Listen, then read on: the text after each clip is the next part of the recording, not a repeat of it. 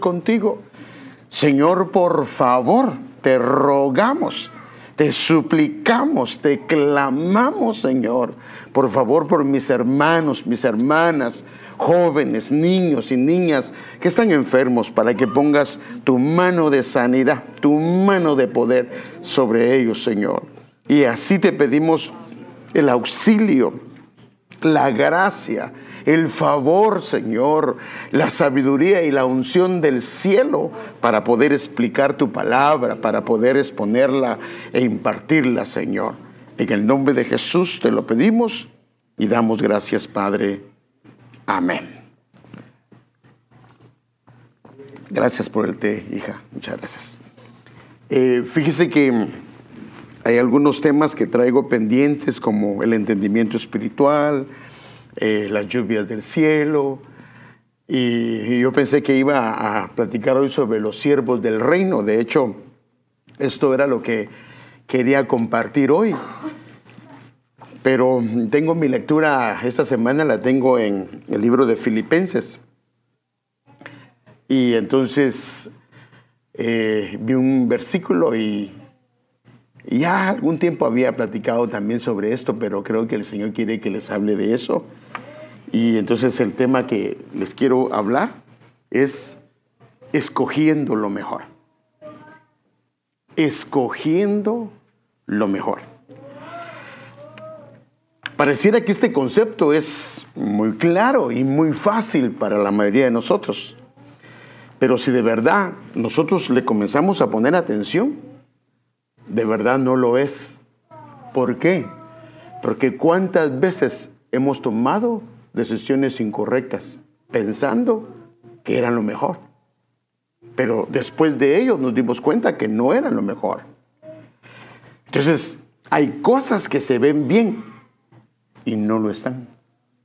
¿Sí o no? ¿Cuántas cosas se ven bien y no lo están? ¿Cómo lo sabemos? Por el fruto que viene luego.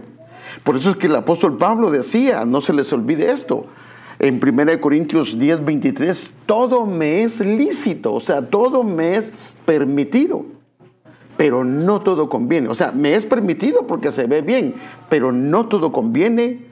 Todo me es lícito, todo me es permitido, pero no todo edifica. Hay cosas que son buenas o se ven buenas, pero no edifican. Otra versión dice, se me permite hacer cualquier cosa, pero no todo les conviene. Se me permite hacer cualquier cosa, pero no todo trae beneficio. Entonces déjenme evaluar algunas cosas que son mejores.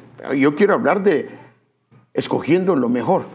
Pero para eso yo necesito primero con usted ver, por ejemplo, una cosa que la Biblia dice que es mejor.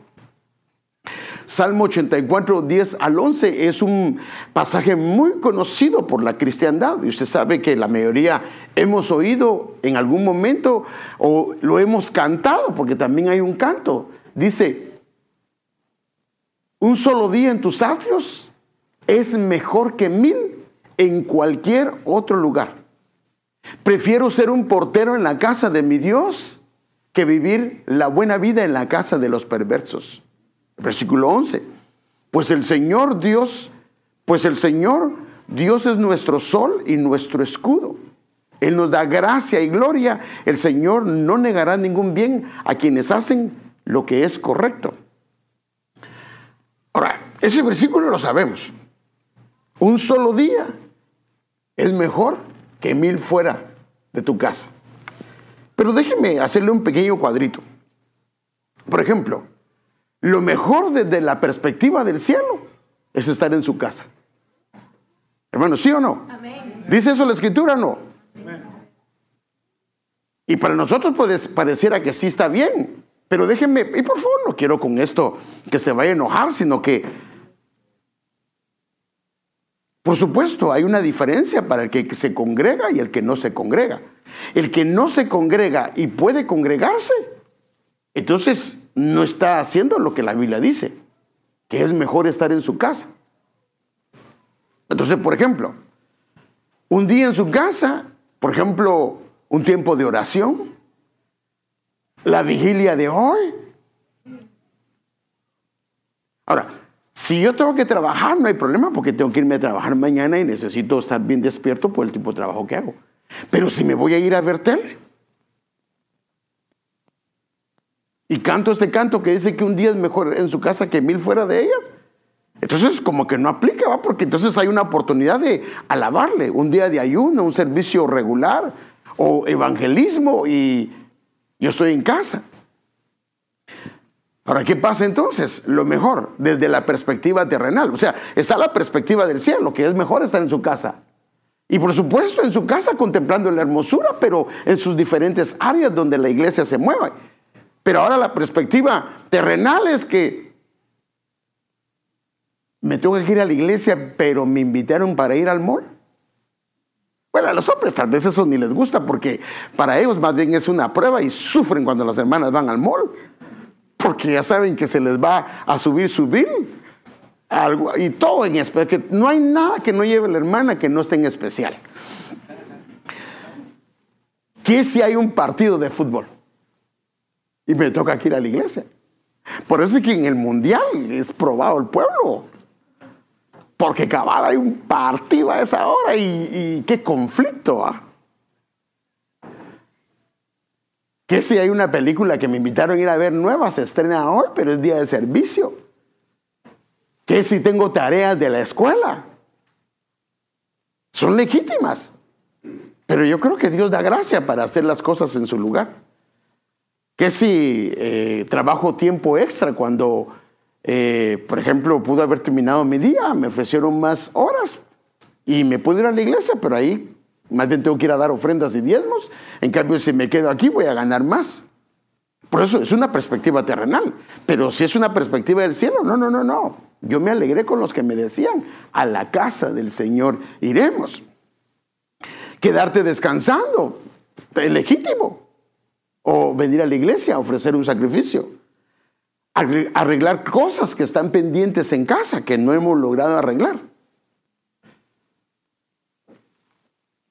Por eso, esto estoy hablando lo de el que no se congrega, porque el que se congrega lo está demostrando que el Señor es su prioridad. Pero el que no se congrega y sí puede congregarse, el mensaje es otro. Entonces, el Señor dice, lo mejor es estar en su casa. Y si yo tengo tiempo y no puedo, entonces no estoy escogiendo lo mejor. Entonces, honestamente, ¿qué escogeríamos de esas cosas? ¿O qué hemos escogido de eso? Y esto quien lo sabe mejor que nadie es usted, porque usted es el que sabe si ha tenido la oportunidad de venir a la casa del Señor y ¡ay, qué flojera!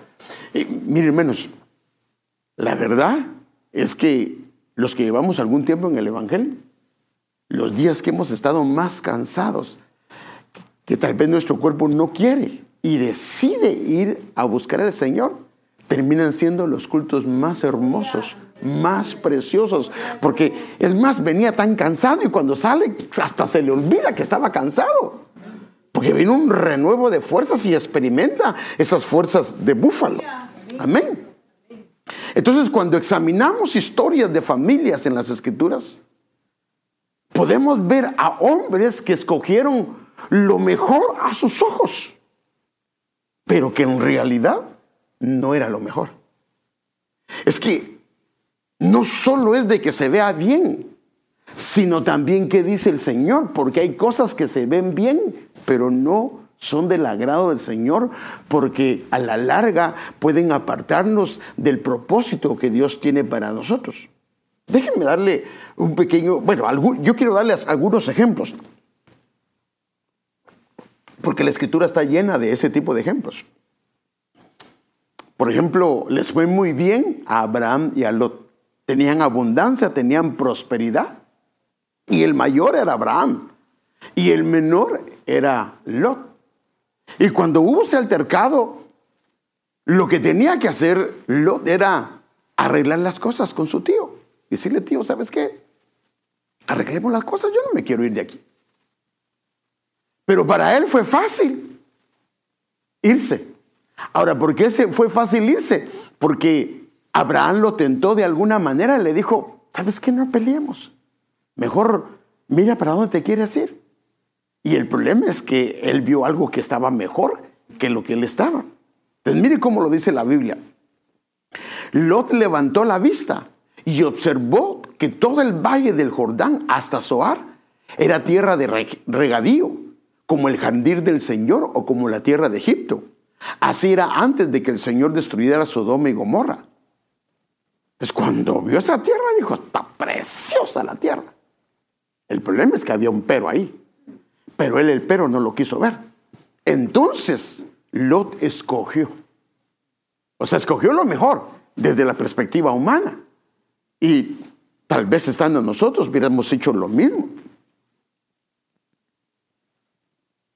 Entonces Lot escogió para sí todo el valle del Jordán y partió hacia el oriente. Fue así como Abraham y Lot se separaron.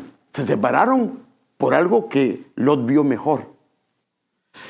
Abraham se quedó a vivir en la tierra de Canaán, mientras que Lot se fue a vivir entre las ciudades del valle, estableciendo su campamento cerca de la ciudad de Sodoma. Ese era el problema. Esa ciudad o esa área bonita, esa área mejor, estaba cerca de Sodoma.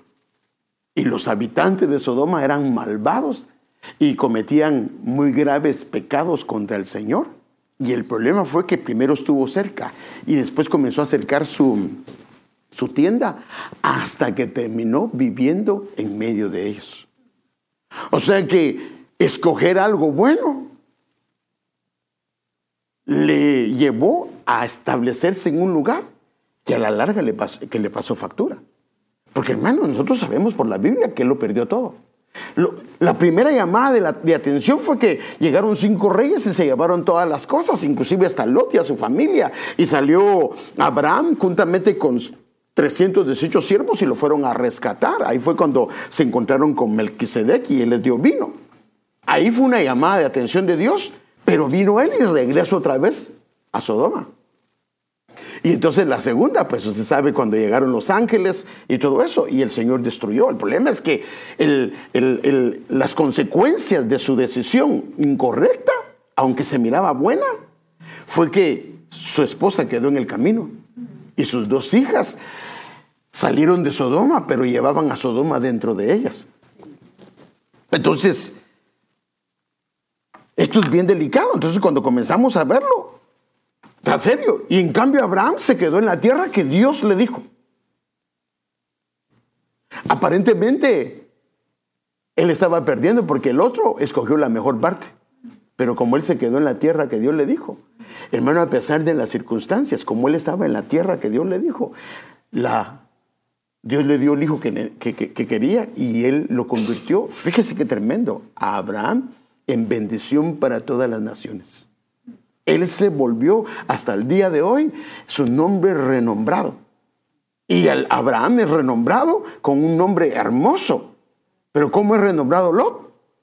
Su nombre, cuando se habla de Lot, se habla de sus hijas y del pecado de incesto. Ay, hermano, qué terrible. Entonces, a lo que estoy viendo yo es lo tremendo. Y estoy hablando de hombres que tienen, hermanos, si este hombre vio cuando Abraham recibió o recibía a los visitantes del cielo. Este hombre oyó a Abraham, me imagino, contar sobre las experiencias con el Señor y que fue Dios el que le había dicho. Él no tenía que salirse de ahí, pero el problema es cuando vemos cosas que son mejores. Saúl tomó lo mejor que le ofreció el pueblo. Este es otro ejemplo. Y al hacerlo desechó lo mejor del Señor. Se recuerda que Dios le había dicho a Saúl que fuera y matara a los amalecitas. Pero estando matando a los amalecitas, él vio el ganado y el pueblo le fue a decir: ¿para qué vas a matar ese ganado si está hermoso? ¿Por qué en vez de matarlo no agarramos todos ese ganado y parte de ese ganado lo ofreces al Señor en sacrificio? Pero a expensas de lo que Dios había dicho.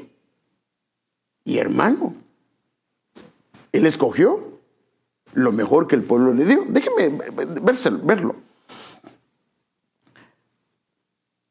Los soldados, o sea, el pueblo, por su parte trajeron los mejores animales de los amalecitas para sacrificarlos en honor de nuestro Dios.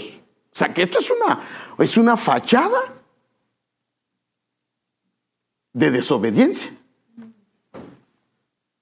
Pero Samuel le dijo, a Dios le agrada más que lo obedezcan y no que le traigan ofrendas. Es mejor obedecerlo que ofrecerle los mejores animales.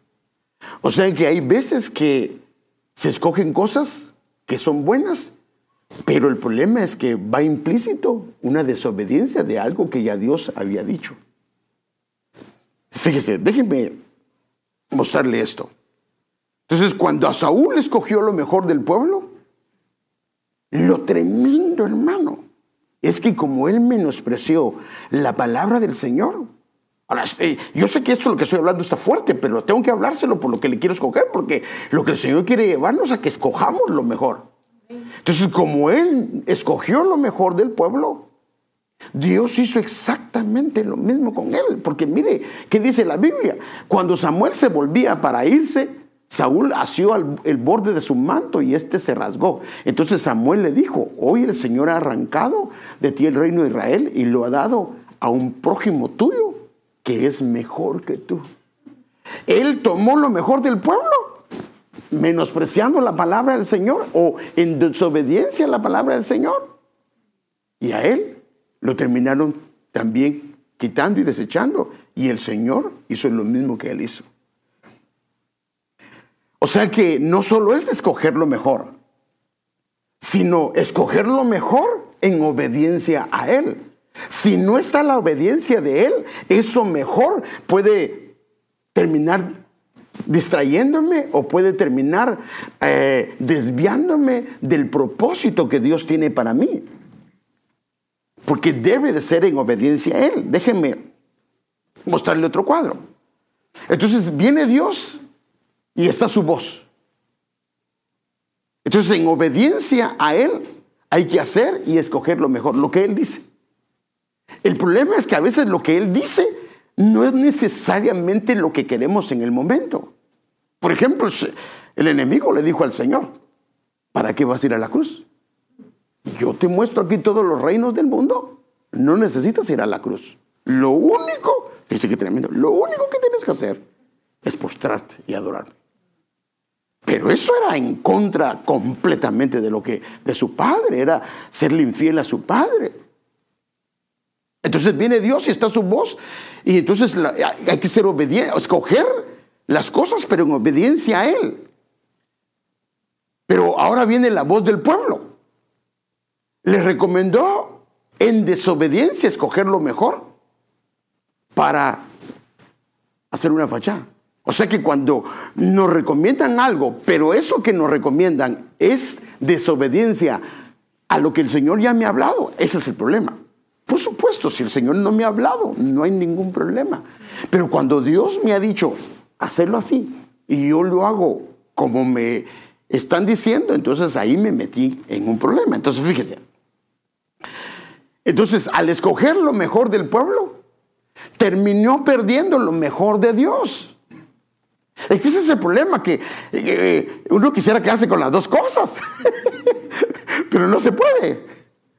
Entonces, al escoger lo mejor del pueblo, él terminó perdiendo lo mejor de Dios. Al perder Saúl lo mejor de Dios, sus hijos perdieron lo mejor en sus familias. ¿Por qué? Porque perdió el reino que Dios se lo había dado, y al perder el reino perdió el que sus hijos fueran siempre príncipes del pueblo de Israel. O sea que sí, la factura que le pasaron a Saúl por esa decisión, una sola decisión, fue tremendo. O sea que le costó no solamente lo mejor de Dios para él, sino lo mejor de Dios para su familia. Y recuérdense que inclusive Mefiboset estuvo mendigando, hermano, porque no tenía, estaba en una condición muy, muy mala. Entonces David fue todo lo contrario. Mire lo que dice David, hermano, y como eso es que, fíjese, cuando Saúl comenzó a reinar y cuando David comenzó a reinar, se puede hacer una pequeña comparación de los dos. Saúl, cuando comenzó a reinar, él sabía dónde estaba el arca del Señor, que no estaba en Silo, no estaba en su templo, sino que los filisteos se la habían llevado y la habían regresado y había quedado en un lugar que le llaman Bet-Semes. Él sabía eso, pero él nunca se preocupó de traer el arca a la casa del Señor. La Biblia dice que no se preocupó por eso. La presencia del Señor no fue su prioridad. Y eso lo llevó a escoger lo incorrecto. Es que ese es el problema. Por eso es que la Biblia dice que busquemos primero a Él, porque esa es la manera correcta. Si buscamos las cosas, las vamos a conseguir. Pero ¿a qué precio? ¿A qué costo? En cambio, David, cuando él le dieron el reino, lo primero que él hizo fue mandar a traer el arca. Porque para él sabía que el camino como rey no quería hacerlo sin la presencia del Señor. Entonces él dice, pero mira el concepto de él. Oh alma mía, dijiste a Jehová, tú eres mi Señor. No hay para mí bien fuera de ti. No hay nada bueno, no hay nada mejor si tú no estás en el asunto. Qué tremendo, hermano. Mire, qué determinación. Esto lo lleva, hermano, la bendición de esta manera de pensar, pero no solo de decirlo ni de pensarlo, sino que esa fue su vida, esa fue su manera. Que aun cuando, hermano, él hizo inclusive el pecado de él, por decirlo de esta manera, fue mayor que el pecado de Saúl. Pero a él lo perdonaron y lo reingresaron, le dejaron el reino. Es más, hasta le prometieron que de su descendencia vendría el Hijo de Dios. Entonces hay veces que lo mejor del mundo se puede ver mejor. Y lo mejor de Dios a veces no se ve. Pero es ahí donde debemos de creer y obedecerle. Porque si Él lo ha dicho, Él lo va a cumplir. Te fíjese, hermano. ¿Por qué nos pasa, hermano? Y el enemigo sabe eso. El enemigo sabe los anhelos de nuestro corazón, hermano. Si mire, como nos han enseñado, así como desde el momento en que nacemos, el Padre manda a un ángel que nos cuide, o más de un ángel que nos cuide y vele por nosotros. Por eso es que el enemigo no nos puede tocar si Él no le da permiso, o si no abrimos puertas. Pero también el enemigo asigna a entidades que nos conozcan, porque ellos lo que hacen es ver por dónde nos pueden agarrar. ¿Cuáles son nuestros anhelos? ¿Cuáles son nuestras insatisfacciones? ¿Cuáles son nuestras quejas? ¿Cuáles son las cosas que nosotros normalmente hablamos? Entonces, esto lo sabe Él. Y por eso es que viene y siempre lo hace cuando Dios, fíjese qué tremendo, y siempre lo va a hacer cuando Dios está a punto de cumplir algo. Porque iniciando el ministerio del Señor, se le ofreció. O sea, ¿para qué? Para que no alcancemos lo que Dios tiene para nosotros. Déjeme darle un ejemplo. Había un hombre que estaba leproso, y esto lo sabemos nosotros. Y Dios en su gran misericordia quiso sanarlo. Y llegó con el profeta. Pero mire el problema cuando, eso es lo que le estoy tratando de explicar, que cuando no vemos mejor lo que Dios nos está diciendo, y lo que el mundo ofrece se ve mejor. Por ejemplo, hay veces que nos dicen, mejor hace esto. Pero es que esto me va a llevar mucho tiempo. ¿Cuándo Dios me va a dar esto? Pero hacerlo tal vez no es el camino. Mire, como una señorita puede esperar que el Señor le mande al varón que Dios quiere para ella, o lo puede escoger. No, de verdad, sí lo puede escoger. Ahora, ¿cómo lo va a escoger? Le comienzan a mandar sus textos así. Qué bonito está usted, fíjese. Esos cachetes me gustan. Y al otro cachetón y dice, qué bonito, sí soy bien guapo. Y pues sí, ya lo engatusó y al muchacho pues sí va a comenzar a hablarle. Pero ¿será que es el que Dios tenía para él? ¿Y qué si el muchacho también escoge? Mire, el problema de escoger uno es que a veces le toca que llorar. Y entonces, como la canción, llorar y llorar, llorar y imagínense llorar.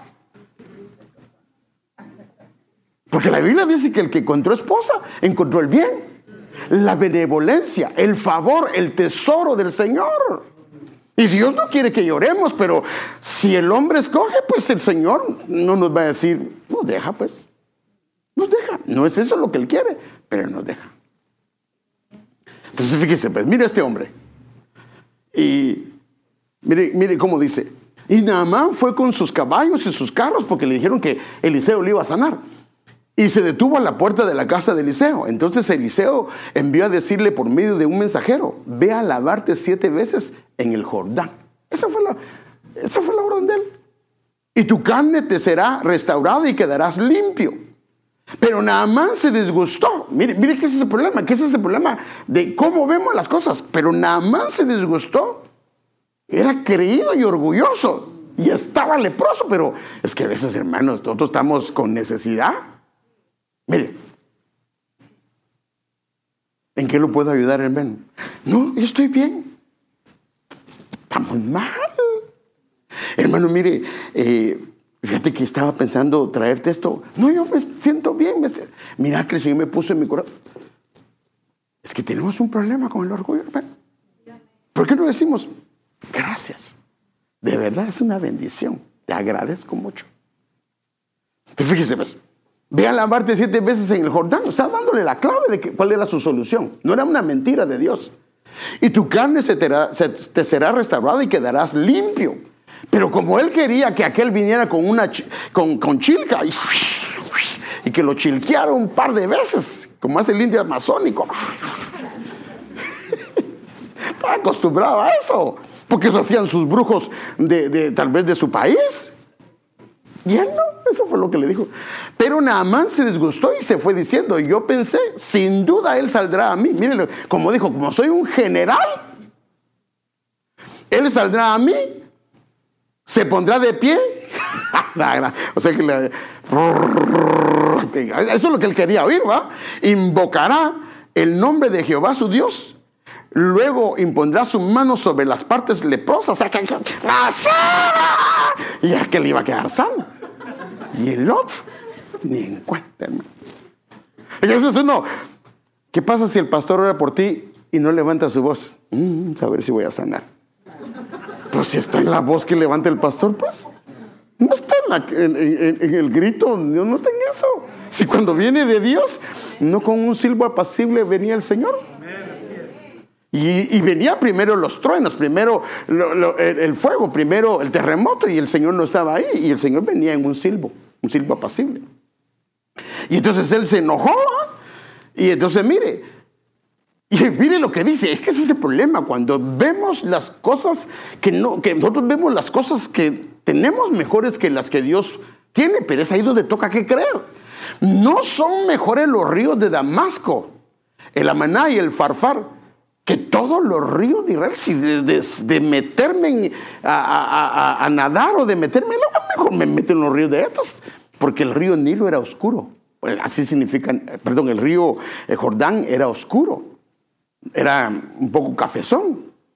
Entonces dijo, joder, aquellos están bien transparentes, ¿cómo voy a meter ahí esa agua? Iré a lavarme en ellos y quedaré limpio. Si de eso se trata, me voy a ir a esos y me quedaré limpio. Y se volvió y se fue enojado. Pero mire que es la misericordia de Dios, hermano. Es que el Señor, así que la burrita para Naamán fueron los siervos que lo pararon, hermano. Pero se acercaron. Esa es la ventaja de tener gente que nos ayude, ¿va? Hay gente, ni modo, mira lo que te está diciendo que haga. No, estos sí fueron buenos siervos. Es que hasta en eso, ¿quiénes son mis amistades? ¿Sabe que una amistad te puede conducir a buscar al Señor? Y una amistad te puede hacer que te alejes del Señor. O una amistad te puede contaminar. O una amistad te puede ayudar a santificarte en el Señor. Pero hermanos, ¿qué son lo que más nos gusta? ¿Que nos lleven a santificarnos? ¿O que nos contaminen un poquito? Hermano, miren, seamos honestos. Me comienzas a contar un chiste de doble sentido. A ver, ¿cómo está la cosa? ¿Cómo está? No me diga, no, pastor, yo jamás he oído chistes de doble sentido. Bueno, mejor que no, pero Hay una tendencia en el ser humano a hacer lo malo. No lo podemos evitar. Y por eso es que hay que escoger las amistades, porque las amistades sí te pueden llevar. Mire, inclusive en esos programas que sacan, documentales, por ejemplo, cuando han habido gente que ha matado a varias gente que trabaja no solo, sino con más personas, dicen, esta persona no tenía el carácter para hacer esto, pero al juntarse con esa persona lo comenzó a inclinar hasta que llegó a hacer lo incorrecto. Entonces, en este caso, él tenía buenos amigos, pero se acercaron sus siervos y le dijeron, Señor nuestro, si el profeta te hubiera dicho una cosa grande, no la hubieras hecho. Pero he aquí que él te ha dicho algo sencillo, ve y lávate. Porque hay veces que las cosas de Dios son sencillas y por eso es que no queremos. Hermano, ¿quiere usted ser salvo? Sí, quiero ser salvo. Solo repita conmigo, Señor Jesús, perdóname mis pecados. Y yo te recibo en mi corazón. Y la gente dice, no puede ser que por eso la gente llegue a ser salvo. Pues si eso es. No, y es más, ni siquiera necesita hacer la oración. Porque yo sé que la oración la hacemos nosotros por conveniencia para asegurarnos que el hermano recibió al Señor. Pero la Biblia en ningún lugar dice usted, no oye usted a Pedro ni a Pablo diciéndole que repitan la oración. La Biblia dice que a los que creían, solo creían. Y con eso eran salvos. Entonces él fue a lavarse 7 veces en el Jordán, de acuerdo a la palabra del profeta de Dios. O sea, que creyó, no él, sino los que creyeron fueron los otros. Y su carne se volvió como la carne de un niño pequeño y él quedó limpio. Entonces, hay veces que lo que vemos es mejor que lo que el Señor nos dice. Pero ahí es donde entra nuestra creencia en el Señor. Es decir, Señor, tú lo has dicho. En tu nombre lo hará. Ahora imagínese, hermano, cuando aquel hombre le dice a la mujer, usted sabe que llegó a su casa, traía hambre, creo que era también Eliseo, no sé si era Eliseo o Elías, no me recuerdo ahorita, traía hambre, y llega a la casa de la viuda, y la viuda le dice, tráeme un vasito de agua, pues ese me imagino porque escaseaba el agua, le llevaba el agua, pero dice, ¿sabes qué? Perdón, ¿sabes qué? Házame mi torta, por favor. Pero profeta, sí, solo me queda un poquito de harina y con ello me voy a hacer yo y mi hijo. No, le dijo, haceme a mí primero. Bueno, ¿qué hubiera dicho usted, hermano? ¿Qué se cree este? No, hermano, mire, esa mujer creyó. Lo mejor para ella era quedarse con su comida y disfrutar su último bocado. Le creyó al Señor. ¿Y qué pasó? Esa harina nunca le faltó la harina. Ni el aceite nunca escaseó. Es que lo mejor de Dios es lo mejor, pero a veces no se mira de esa manera. Entonces, 4 jóvenes que escogieron el mejor camino. Pero hermano, mire, ¿pero dónde? En la obediencia a Dios, y Dios escogió lo mejor para ellos. Es que este es el asunto. Cuando tú escoges el camino, cuando tú escoges su casa, cuando tú escoges honrarlo a Él, cuando tú escoges seguirlo a Él, hermano amado, lo que viene implícito es enorme, lo mejor de Él. Por eso es que Él dice, busca primero, y Él lo promete, y todo lo demás será añadido. El asunto es que yo quiero mejor buscarlo y después busco al Señor. Busco las cosas y después busco al Señor. Pero el problema es, ¿a qué costo? ¿Cómo termino? Entonces, mire, quiero leerle este pasaje porque esto es tremendo. Esto es, hermano, y estamos hablando de jóvenes. Eso significa que aún jóvenes pueden tomar decisiones que a la larga va a ser de una gran bendición. Porque esta decisión, inclusive en las circunstancias que ellos estaban, eran entendibles porque ellos estaban cautivos, ellos no tenían voz ni voto, y a pesar de cómo estaban, ellos decidieron decirle al jefe que por favor no les diera la comida que era sacrificada a los ídolos. No querían comer carne porque estaba dentro de sus restricciones que ellos tenían. Pero mire el pasaje, Daniel 1 del 11 al 20, voy a leer varios versículos. Entonces Daniel dijo al responsable, porque al que le obligaron a darles de comer, si estos muchachos morían, a él le caía la espada. A quien el jefe del personal había confiado a Daniel, Ananías, Misael y Azarías. Recuérdense, Cambiaron el nombre, les cambiaron su nombre, su comida y también su lenguaje. Mira, vas a poner a prueba a estos siervos tuyos. Entonces él se resistió y habló con respeto. Ponnos a prueba durante 10 días, que nos den legumbres para comer y agua para beber. Hermanos, si a usted ofrecen la carne y las legumbres, Señor, yo no decidí que me cautivaran, aquí estoy, y perdóname, Señor. Pudimos haber hecho eso, o pudieron haber hecho eso, porque ellos estaban cautivos. Pero aún en esas circunstancias, ellos decidieron hacerlo mejor y honrar al Señor.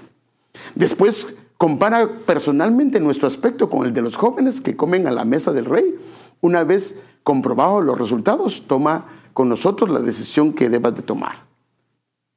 Él aceptó su propuesta y los puso a prueba durante 10 días. Cuando pasaron los 10 días, comprobó que su aspecto era mejor que el de los demás jóvenes. Mire el respaldo de Dios cuando escogemos lo mejor, aunque no se vea bien, aunque se vea inclusive dañino. Dice, comprobó que su aspecto era mejor que el de los demás jóvenes que comían de la mesa del rey. Incluso se los veía más fuertes. A partir de entonces el responsable le retiraron las raciones de comida. Este se le llevaba a su casa, hermano. Se rayó por haber hecho caso. Y el vino y les daba legumbres. Dios concedió. Ahora, mire lo que Dios hizo, porque cuando escogemos lo mejor, aunque pareciera no lo mejor, Dios no se queda ahí, hermano. Dios concedió a aquellos 4 jóvenes, mire lo que hizo con ellos: sabiduría y conocimiento en toda clase de literatura y de actividades sapiensales. Daniel en particular entendía de visiones y de sueños, pero mire qué dice. Cuando pasó el tiempo que el rey había dispuesto para que le fueran presentados los jóvenes, el jefe del personal los llevó ante Nabucodonosor. El rey habló con ellos, pero entre todos no encontró a ninguno como Daniel, Ananías, Misael y Azarías, por lo que pasaron al servicio del rey. Hermano, en todas las materias que el rey les preguntaba, materias que requerían sabiduría e inteligencia, los encontró 10 veces superiores a todos los magos y adivinos de su reino. Mire qué tremendo. Fueron probados 10 días. Y Dios hizo que esos 10 se multiplicaran en gracia, en sabiduría. Y ellos fueron 10 veces mejores que nosotros. Perdónenme, los que el rey tenía no eran cualquier persona, eran gente estudiada. Perdónenme, 10 veces significa que se miraban tontitos a la par de estos 4 jóvenes. Hermanos, entonces siempre hay esas 2 opciones. Cuando el Señor te ha puesto, en la Biblia dice que Él tiene planes de bien para nosotros, pero ¿por qué a veces no vienen? Porque el enemigo, cuando ve que nos ofrecieron un camino, quiere ofrecernos otro. Aquí necesitas sufrimiento, aquí no. Aquí necesitas esperar mucho tiempo, yo te lo doy inmediatamente. Por ejemplo, le ofrecen un trabajo. Dicen, lo único es que ya no vas a poder ir a la iglesia. Pero eso sí, te va a ir muy bien. Y hermano, estamos necesitados. Qué difícil va. Qué difícil. Ahora, ¿qué pasa si agarras el trabajo? El problema es que ahora se puede apartar del Señor. Pero ¿qué pasa si espera? Es difícil, pero si lo hace, como vemos con estos jóvenes, Dios no se va a quedar ahí. Entonces, que el Señor nos ayude a entender y comprender que hay una manera provista por Dios para escoger lo mejor. ¿Cómo podemos nosotros escoger lo mejor? Entonces, yo quiero llevarlo a 2 versículos. A más cosas quiero llevarlo, pero en especial quiero empezar con 2 versículos. Veamos 2 pasajes paralelos a mi manera de ver. Filipenses capítulo número 1, versículo número 9. Pero esta carta también de Colosenses capítulo número 1, versículo número 9. A mí me impresiona porque son versículos que se parecen, pero son cartas distintas. Y esto es lo impresionante. Y aquí hay un detalle de qué es lo que dice Dios que debemos de hacer. ¿Qué es la manera? ¿Cómo son las condiciones? ¿Qué es lo que se requiere para que un hijo de Dios, una hija de Dios, tome decisiones? Porque, hermanos, tarde o temprano tomamos decisiones. Mire, la Biblia dice que lo que Dios unió, ¿qué dice? No lo separe el hombre. ¿Y si Dios no le dio a esa esposa? ¿Y si Dios no le dio a esa esposa? Porque hay hogares que se separan al año, a los 2 años. ¿No será que Dios le dijo no y él dijo sí? ¿No será que el Señor le dijo no y ella dijo sí? Y claro, después a restaurar hogar, a ver cómo se restaura el hogar, pero es bien complicado. Es bien complicado, porque lo que pasa es que el joven solo mira la hermosura de la muchacha, y la muchacha también solo la hermosura del muchacho. Y está bien, porque eso es parte de nuestra naturaleza. Pero ¿y qué si el muchacho no le gusta trabajar? No hay problema, pastor, yo trabajo, no hay problema. Pero ya varios años trabajando. No se preocupe, yo le voy a hacer su comidita, o si no la vamos a comprar a la calle. No, es mejor hacerlo como... Por eso es que el camino del Señor, tal vez la espera es un poquito más tardada, pero es segura. Fíjese, déjenme ver estos versículos. Filipenses 1 del 9 al 11. Y esto pido en oración, que vuestro amor abunde aún más y más. Ahora, lo primero que tiene que ver es la única manera de tratar de escoger lo mejor es cuando el amor del Señor comienza a gobernar nuestro corazón.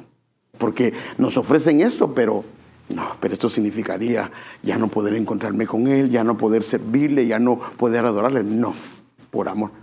Hermano, no es lo mismo que pasa con una muchacha y un muchacho.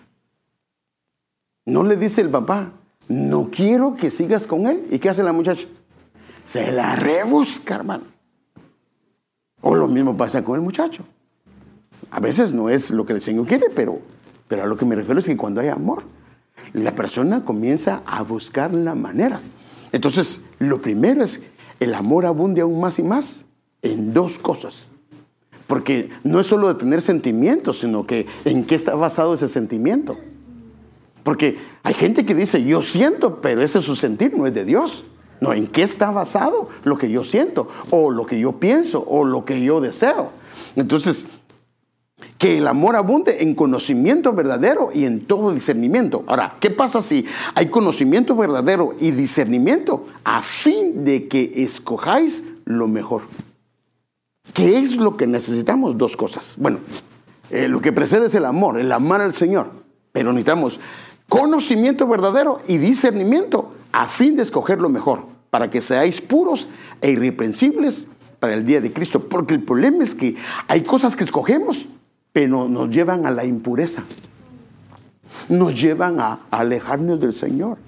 Nos llevan a apartarnos del Señor. Nos llevan a hacer cosas que al Señor no le agradan. Entonces, hay un orden, debe haber conocimiento verdadero y discernimiento, y el propósito es que esto nos va a ayudar a escoger lo mejor de entre todas las cosas que se ven buenas, y para que seáis puros e irreprensibles hasta el día de Cristo. Entonces, al final no se me pasa factura porque hice lo que al Señor le agradaba. Entonces, llenos de frutos de justicia. Ahora, mire cómo termina el camino ese de escoger lo mejor cuando hay discernimiento y cuando hay conocimiento. Llenos de frutos de justicia, que es por medio de Jesucristo, para la gloria y alabanza a Dios. Entonces, déjenme hacerle un pequeño cuadrito. ¿Qué es lo que debe de haber? Vuestro amor abunde más y más. Entonces, al haber amor, entonces debe de estar paralelo al conocimiento verdadero y al discernimiento. ¿Y cuál es la finalidad? A fin de escoger lo mejor. ¿Cuál es el propósito? Para que seáis puros e irreprensibles. Ahora, si no escojo lo mejor, entonces esto lo puedo perder, y al perder esto, pierdo lo demás. Entonces, seáis puros y irreprensibles.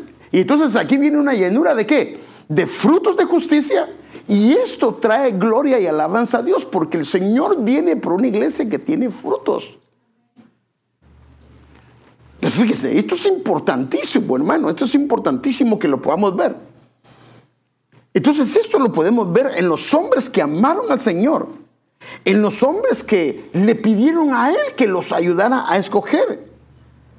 ¿Y por qué? Porque no querían desagradarlo, querían hacerlo lo que a Él le agrada, obedeciendo los preceptos y los mandamientos de Dios. Entonces, los frutos de justicia son las obras de los justos que se han consagrado y dedicado al Señor. ¿Qué son los frutos de justicia? Las obras de justicia. Ahora, déjenme vérselo con por lo menos 2 ejemplos. Mire este primer hombre. Génesis 5, 23 al 24. Entonces, no se lo olvide. Tiene que haber amor del Señor.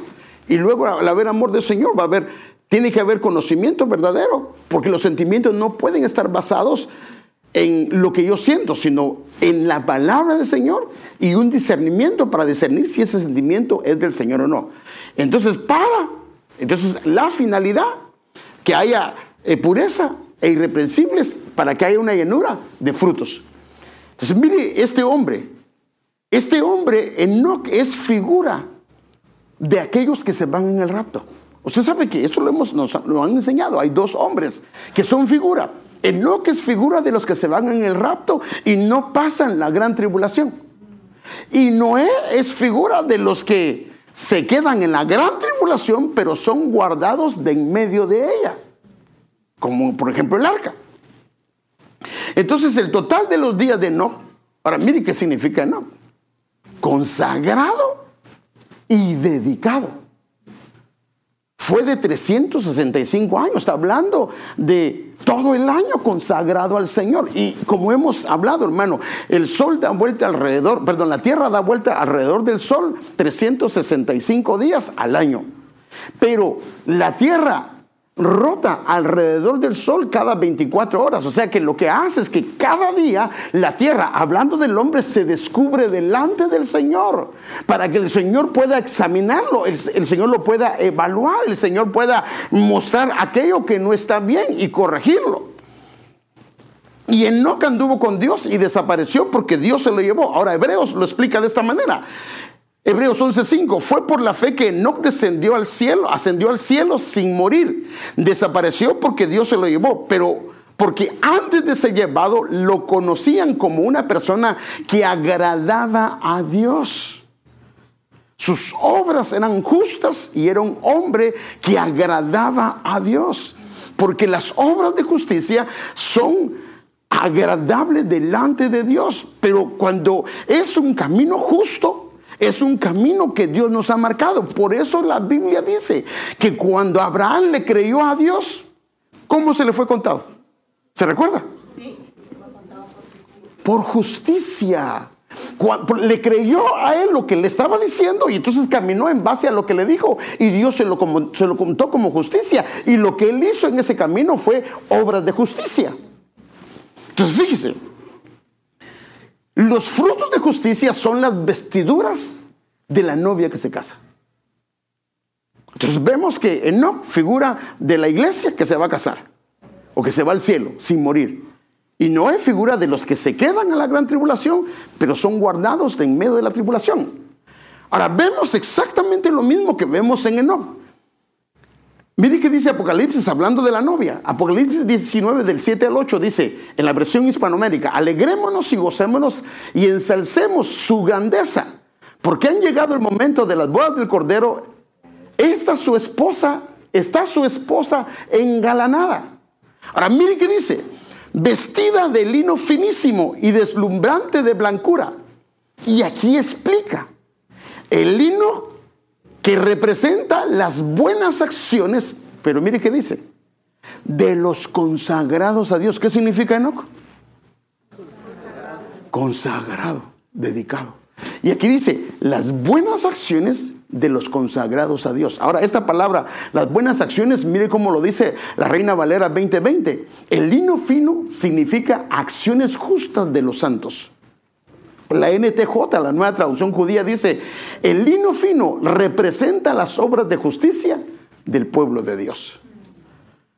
O sea que cuando nosotros en amor comenzamos a usar el conocimiento verdadero, o crecemos en el conocimiento verdadero y comenzamos a usar el discernimiento espiritual o el discernimiento de Dios, entonces lo que va a venir es lo correcto. Entonces vamos a escoger el camino. Y miren, hermano, cuando escogemos el camino correcto, no está uno, Padre, ¿será que era tuyo? Padre, no, está tranquilo. Tomó la decisión correcta. No significa que no nos podemos equivocar, pero generalmente el camino de justicia, lo que va vinculado es la paz. Paz, tranquilo. Por eso se llama los pies de paz, de los que anuncian la paz. Porque Dios reina ahí. Entonces veamos la escritura paralela. Esto vimos ahorita en Filipenses capítulo 1, versículo 9. Ahora mire la escritura que es paralela en Colosenses 1:9. Mire qué tremendo, hermano. Es que es tremendo. Y es donde como que Dios diciéndolo, y dice que cuando Dios habla dos veces lo mismo, es una confirmación. Por eso también nosotros desde el día que lo oímos, mire, por eso es que Pablo hacía esto: no cesamos de orar por vosotros y de pedir que seáis llenos del pleno conocimiento de su voluntad. Aquí nos da otro detalle, habla del conocimiento, pero nos está hablando del conocimiento de su voluntad. Por supuesto, ese debe de ser ese. En toda sabiduría y discernimiento espiritual, lo mismo que usa Filipenses capítulo 1, versículo 9, pero aquí ya se lo he mostrado que también lo traduce la versión textual como entendimiento espiritual. Ahora, ¿para qué? El versículo 10, para que andéis como es digno del Señor, con el fin de agradarle en todo. Hermano, ¿qué es lo que hacía Enoc? Agradarle. Para que andéis como es digno del Señor, con el fin de agradarle en todo, dando fruto en toda buena obra y creciendo en el pleno conocimiento de Dios. Déjenme darle un cuadrito de eso también. Entonces, la petición de Pablo, vemos aquí entonces que es pleno conocimiento de su voluntad. Allá también es el conocimiento.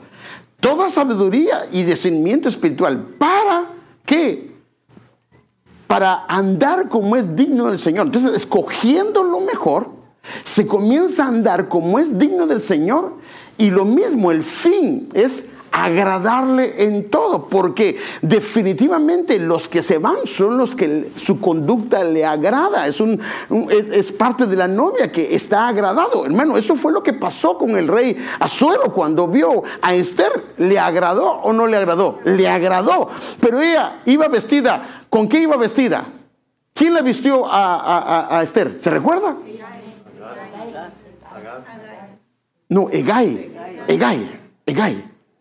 Agar era la, bueno, pero está bien, Agar era la esposa de Abraham. No, pero está bien, pero es que se parecen esos nombres, van a ser muy complicados.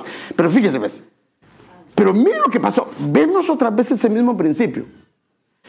Qué difícil es vestir a una mujer, hermano.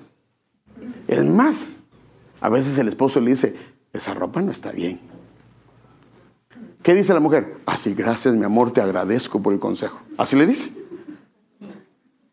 ¿Por qué dices que no me veo bien? Casi se ve todo. ¿Cómo cuesta convencer a las mujeres de eso, hermano? Bueno, porque cuando se trata de vestimenta, ahí no se mete nadie, hermano. Y si se mete, se metió en el lugar de las patadas y trompadas. Es mejor no meterse ahí, o con sabiduría, con mucho tacto. Por eso dice que con sabiduría hay que ser ahí, va, ahí con sabiduría. Pero bueno, mire, lo que le quiero decir yo es esto. Todas las que estaban ahí tenían que pasar delante del rey, y entonces se hicieron dos grupos. Todas pidieron lo que a ella les gustaba. Pero vino Esther con la sabiduría y el entendimiento de Dios. Le preguntó a Hegai, que es figura del Espíritu Santo, cómo le gusta al rey. Aquí es el asunto, cómo le gusta al rey. Y ella se vistió, tal vez el rey tenía sus gustos bien feos, pero ella se vistió así. Tal vez dijo, voy a hacer ridículo, dijo, pero la cosa es que le gustaba al rey. Y hermanos, la Biblia dice que cuando él la vio, bueno, eso no dice, pero total es que le escogió. Ella escogió al mejor que le podía con la sabiduría de Dios, y a ella la escogieron. Y ella fue la princesa de un imperio. Entonces, el pleno conocimiento y el discernimiento es para andar como es digno del Señor, escogiendo lo mejor. ¿Cuál es la finalidad? Agradarlo en todo. Y entonces, ¿cómo? Dando fruto en toda buena obra. Lo mismo, las obras de justicia. Creciendo en el conocimiento de Dios. Ay, el santo Dios. Por eso debe haber una disposición para ser renovados en nuestra mente, para conocer su voluntad en estas tres dimensiones. Pero yo solo lo quiero llevar rápido. El conocimiento humano, entonces, no os amoldéis a este mundo, sino transformados por medio de la renovación de vuestro entendimiento, para que comprobéis cuál es la voluntad de Dios, lo que es bueno, agradable y perfecto. Que la mente tiene que ser renovada. Y entonces va a haber una renovación en la mente, porque la renovación es para poder verificar, para poder comprobar, para poder distinguir, para poder discernir cuál es la voluntad, cuál es lo que es bueno, cuál es lo que es agradable y cuál es lo que es perfecto delante del Señor. Pero dejen que me voy a ir hasta el final porque se me fue el tiempo ya y voy a dejar pendiente algunas cosas.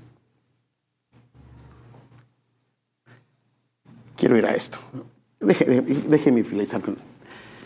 Ahora, para la palabra mejor hay varias palabras hebreas y griegas. Hoy solo me quiero enfocar en una palabra. Entonces yo quiero ver la genética de una de las palabras hebreas que aparece 12.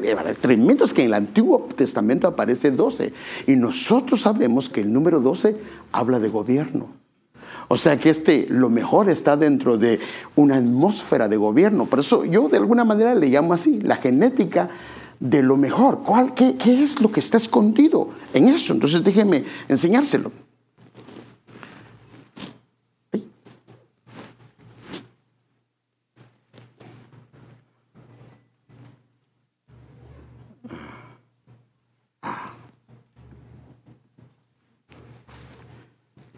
Mire, esta palabra es la palabra hebrea 4005 es mikar.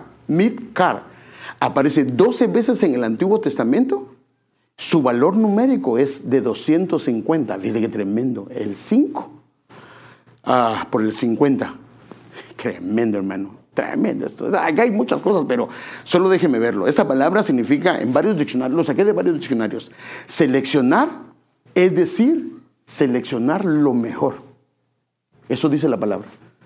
Escoger, escogido, hermoso, lo mejor. Lo más selecto, cosas de valor muy alto en comparación con el estándar, o sea, hasta arriba de lo que es bueno. Elección, o sea, lo mejor. Pero déjenme ver esta palabra. Miren, esta palabra midkar, lo mejor, tiene un valor de 200. Pero déjeme primero. Tiene un valor de 250. Ahora, mire, cada palabra se puede ver su significado. Déjeme mostrárselo acá, para que vea lo que le estoy diciendo. Solo que eso tenemos que ir a un alefato. Y ahí sabemos qué es lo que significa cada palabra. En su hebreo pictográfico, que es el origen del hebreo. Aquí lo puede ver, del 1 al 30. Cada palabra y qué valor tiene y lo que significa cada palabra. Aquí lo puede ver también, mire. Eso es parte de... Entonces, el número 40 habla de agua, habla de caos, habla de sangre. El 2 habla de casa, familia adentro. El 8 habla de pared, cerco o separar. Y el 200 habla de cabeza, autoridad o primero. Ahora fíjese, si comenzamos a traducirlo, se puede decir que lo mejor es lo que está bajo la autoridad de Dios. Es como el agua dentro de casa, que tiene límites. y está separada de contaminarse. O sea que cuando Dios escoge algo, lo pone para que tenga límites. No nos va a permitir separarnos. No nos va a permitir desviarnos. No dice la Biblia que la riqueza que el Señor añade, el que el Señor trae, no añade, ¿qué dice? Tristeza con ella, porque si me enriquece y ahora estoy triste y afligido por lo que Dios me ha dado, que pienso que se me va a perder, entonces ya no se volvió una bendición. Entonces lo que hace el Señor, hermano, cuando está dentro de la genética, dentro de lo que es de Él y que lo escogemos, Él permite que eso esté bajo su autoridad, esté como el agua dentro de casa, que tiene límites, está separado y no permite que esa bendición se contamine, no permite que esa bendición se distorsione, no permite que esa bendición se destruya. Y permanece. Por eso es que el Señor lo que le ofreció a Abraham, como él, hermano amado, escogió lo mejor, hasta el día de hoy, hermano, el pueblo de Israel es bendecido a causa de Abraham. O sea, no fue solo bendecido él por escoger lo mejor, sino que, hermano, fue bendecida toda su descendencia. Aquí hay varias cosas para ver. Lo mejor, la sangre está sobre esa casa, hermano, como la que estaba sobre la casa de los judíos que estaban en Egipcio. La sangre está sobre esa casa y la misma está separada de destrucción. Como escogió lo mejor, Dios distingue esa casa para que el destructor no venga. Y aún en medio de caos, porque esto también significa caos, aún en medio de caos, el Señor permite que esté dentro de casa. Hermano, más o menos como lo que pasó a los discípulos. Los discípulos, hermanos, estaban las tormentas, pero ellos estaban en la barca. Sí se movía, pero estaban en la barca. Y cuando despertaron al Señor, lo calmó. Lo calmó. El pueblo de Israel estaban dentro de casa. Afuera habían gritos, hermano. Afuera había lloros. Afuera había gemidos porque se estaban muriendo los primogénitos de Egipto. Pero dentro de la casa, no. Entonces, aún en medio de caos, cuando escogemos lo mejor, se estará dentro de casa, dentro de una cobertura. Y el Señor pone límites, separa aquello. Porque hay una autoridad que lo gobierna, porque se le ha dado el primer lugar a Él. Es cuando escogemos lo mejor, los más beneficiados, fíjense qué tremendo, somos nosotros, pero también nuestras descendencias. Cuando escojo lo que yo quiero, me afecta a mí y afecta a los míos. Y podemos ver el caso de Lot. Entonces, por eso el Señor dice, yo quiero que aprendan a escoger lo mejor. Pero ¿cómo podemos hacerlo? Con el conocimiento verdadero, con el discernimiento, con el conocimiento pleno, con la sabiduría de Dios. Esa es la manera. No hay otra manera. Porque las cosas se pueden ver bien, pero no necesariamente están bien. Entonces, fíjese, pues, el problema mío es que yo logro ver solo lo que ven mis ojos. Pero mi Padre sabe cómo va a ser el camino, cómo va a ser todo el camino. Y Él dice, si Él dice no, y yo lo agarro. Miren, nunca se me olvida una joven que me preguntó un día, ¿por qué el Señor? Y me puso que pensar, hermano, porque me dijo, ¿por qué el Señor me permitió que yo sufriera mucho con ese hombre? Sufrí. Y yo soy su hija y bueno, no le digo lo que hacía, pero yo soy su hija. Y la verdad me dejó callado un momentito y dije, Señor, ayúdame, Padre, ayúdame. Y le hago una pregunta. ¿Y el Señor nunca te habló?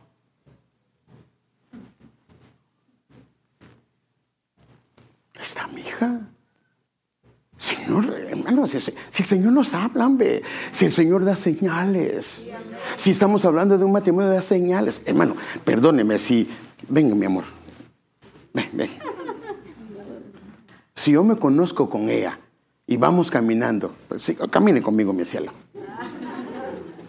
Y estoy en el camino, pelea y pelea. Perdóneme. Y digo, pues está bien, en el matrimonio lo vamos a arreglar. Eso no está bien. Gracias, mi amor. Eso no está bien. Eso no está bien. Entonces, si en el camino yo veo banderitas rojas, eso lo dicen veo banderitas rojas, esto no está bien, esto no está bien, esto no está, y yo continúo, ¿qué va a pasar? Hay consecuencias. Entonces, como que Dios avisándome con tiempo, por ahí no. Y mire, hermano, seguro que Dios ha hablado muchas veces y de muchas maneras. El problema es que a veces, como pasa con los niños, ¿va? Le digo porque eso lo he visto con Judá y con Josiah, mi hijo, y no quieren soltar, hermano. Y lo que se les va a dar mejor, pero no quieren soltar. Entonces, nosotros tenemos que aprender, especialmente para casarse.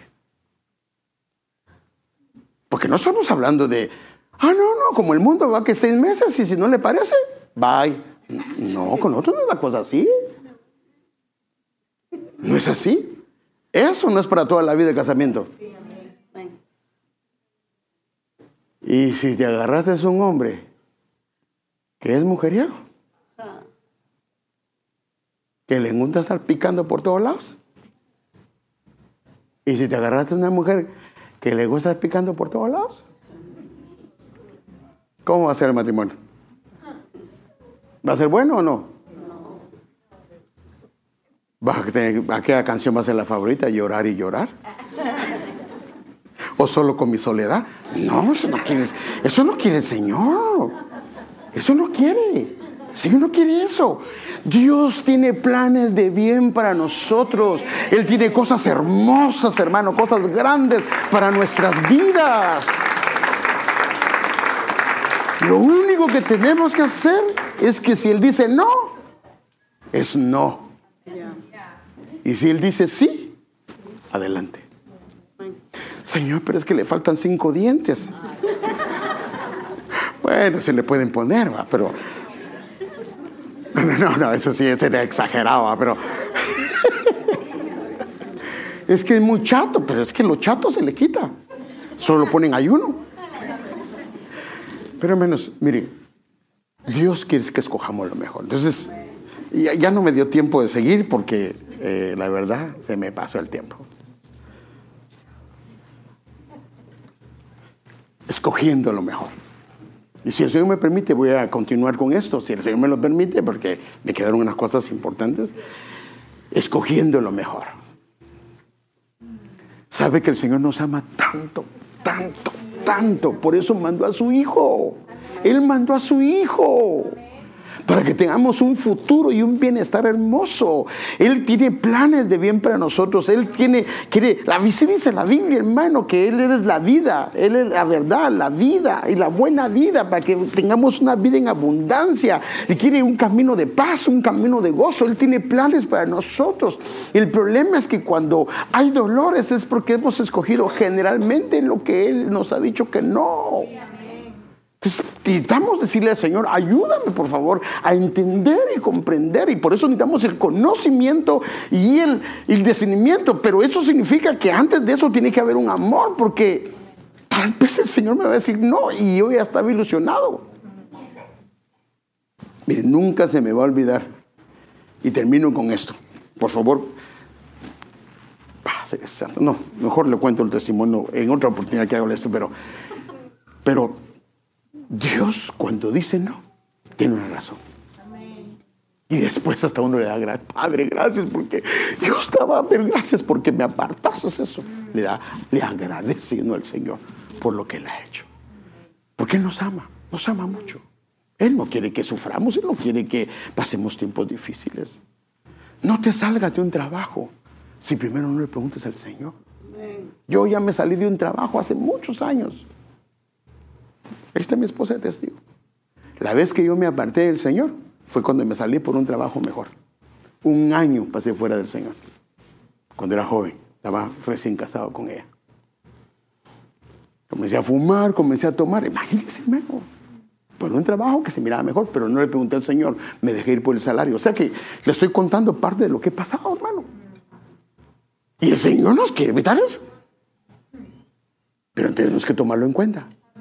Si Él es el primero, si le tomamos en cuenta, nos va a guardar, nos va a ayudar. Nos ama el Señor más de lo que nosotros nos imaginamos. Amén. Padre, gracias te damos por tu amor.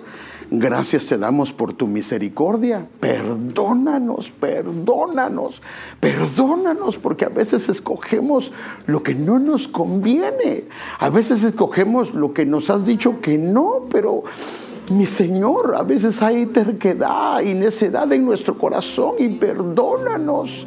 Pero no nos permitas, Señor, tomar un camino incorrecto, sino ayúdanos, Señor, a aprender, a escoger en ti lo mejor, lo que a ti te agrada, lo que es tu voluntad, lo que es de tu agrado, Señor. Ayúdanos, por favor.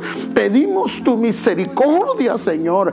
Ayúdanos a entender y a comprender, Señor, qué es lo que es tu voluntad. Por favor, Señor, ayúdanos a escoger lo mejor. Ayúdanos a escoger lo mejor en ti, lo mejor en ti. Habilítanos en el conocimiento pleno, en el discernimiento, Señor, por favor, para que aprendamos a escoger lo que te agrada y lo que nos hace caminar dignamente y lo que nos hace llevar frutos de justicia en toda buena obra, Señor. Ayúdanos a consagrarnos, a tener esa consagración, esa dedicación que tuvo Enoc, Señor, sobre nuestras vidas. Señor, yo bendigo a tu pueblo y pido, Señor, por favor, pido que sean habilitados en el conocimiento pleno, Señor, en la sabiduría y en el discernimiento y en el entendimiento espiritual, Señor. Y que tu amor, Señor, abunde en nosotros para escoger lo que tú quieres que escojamos.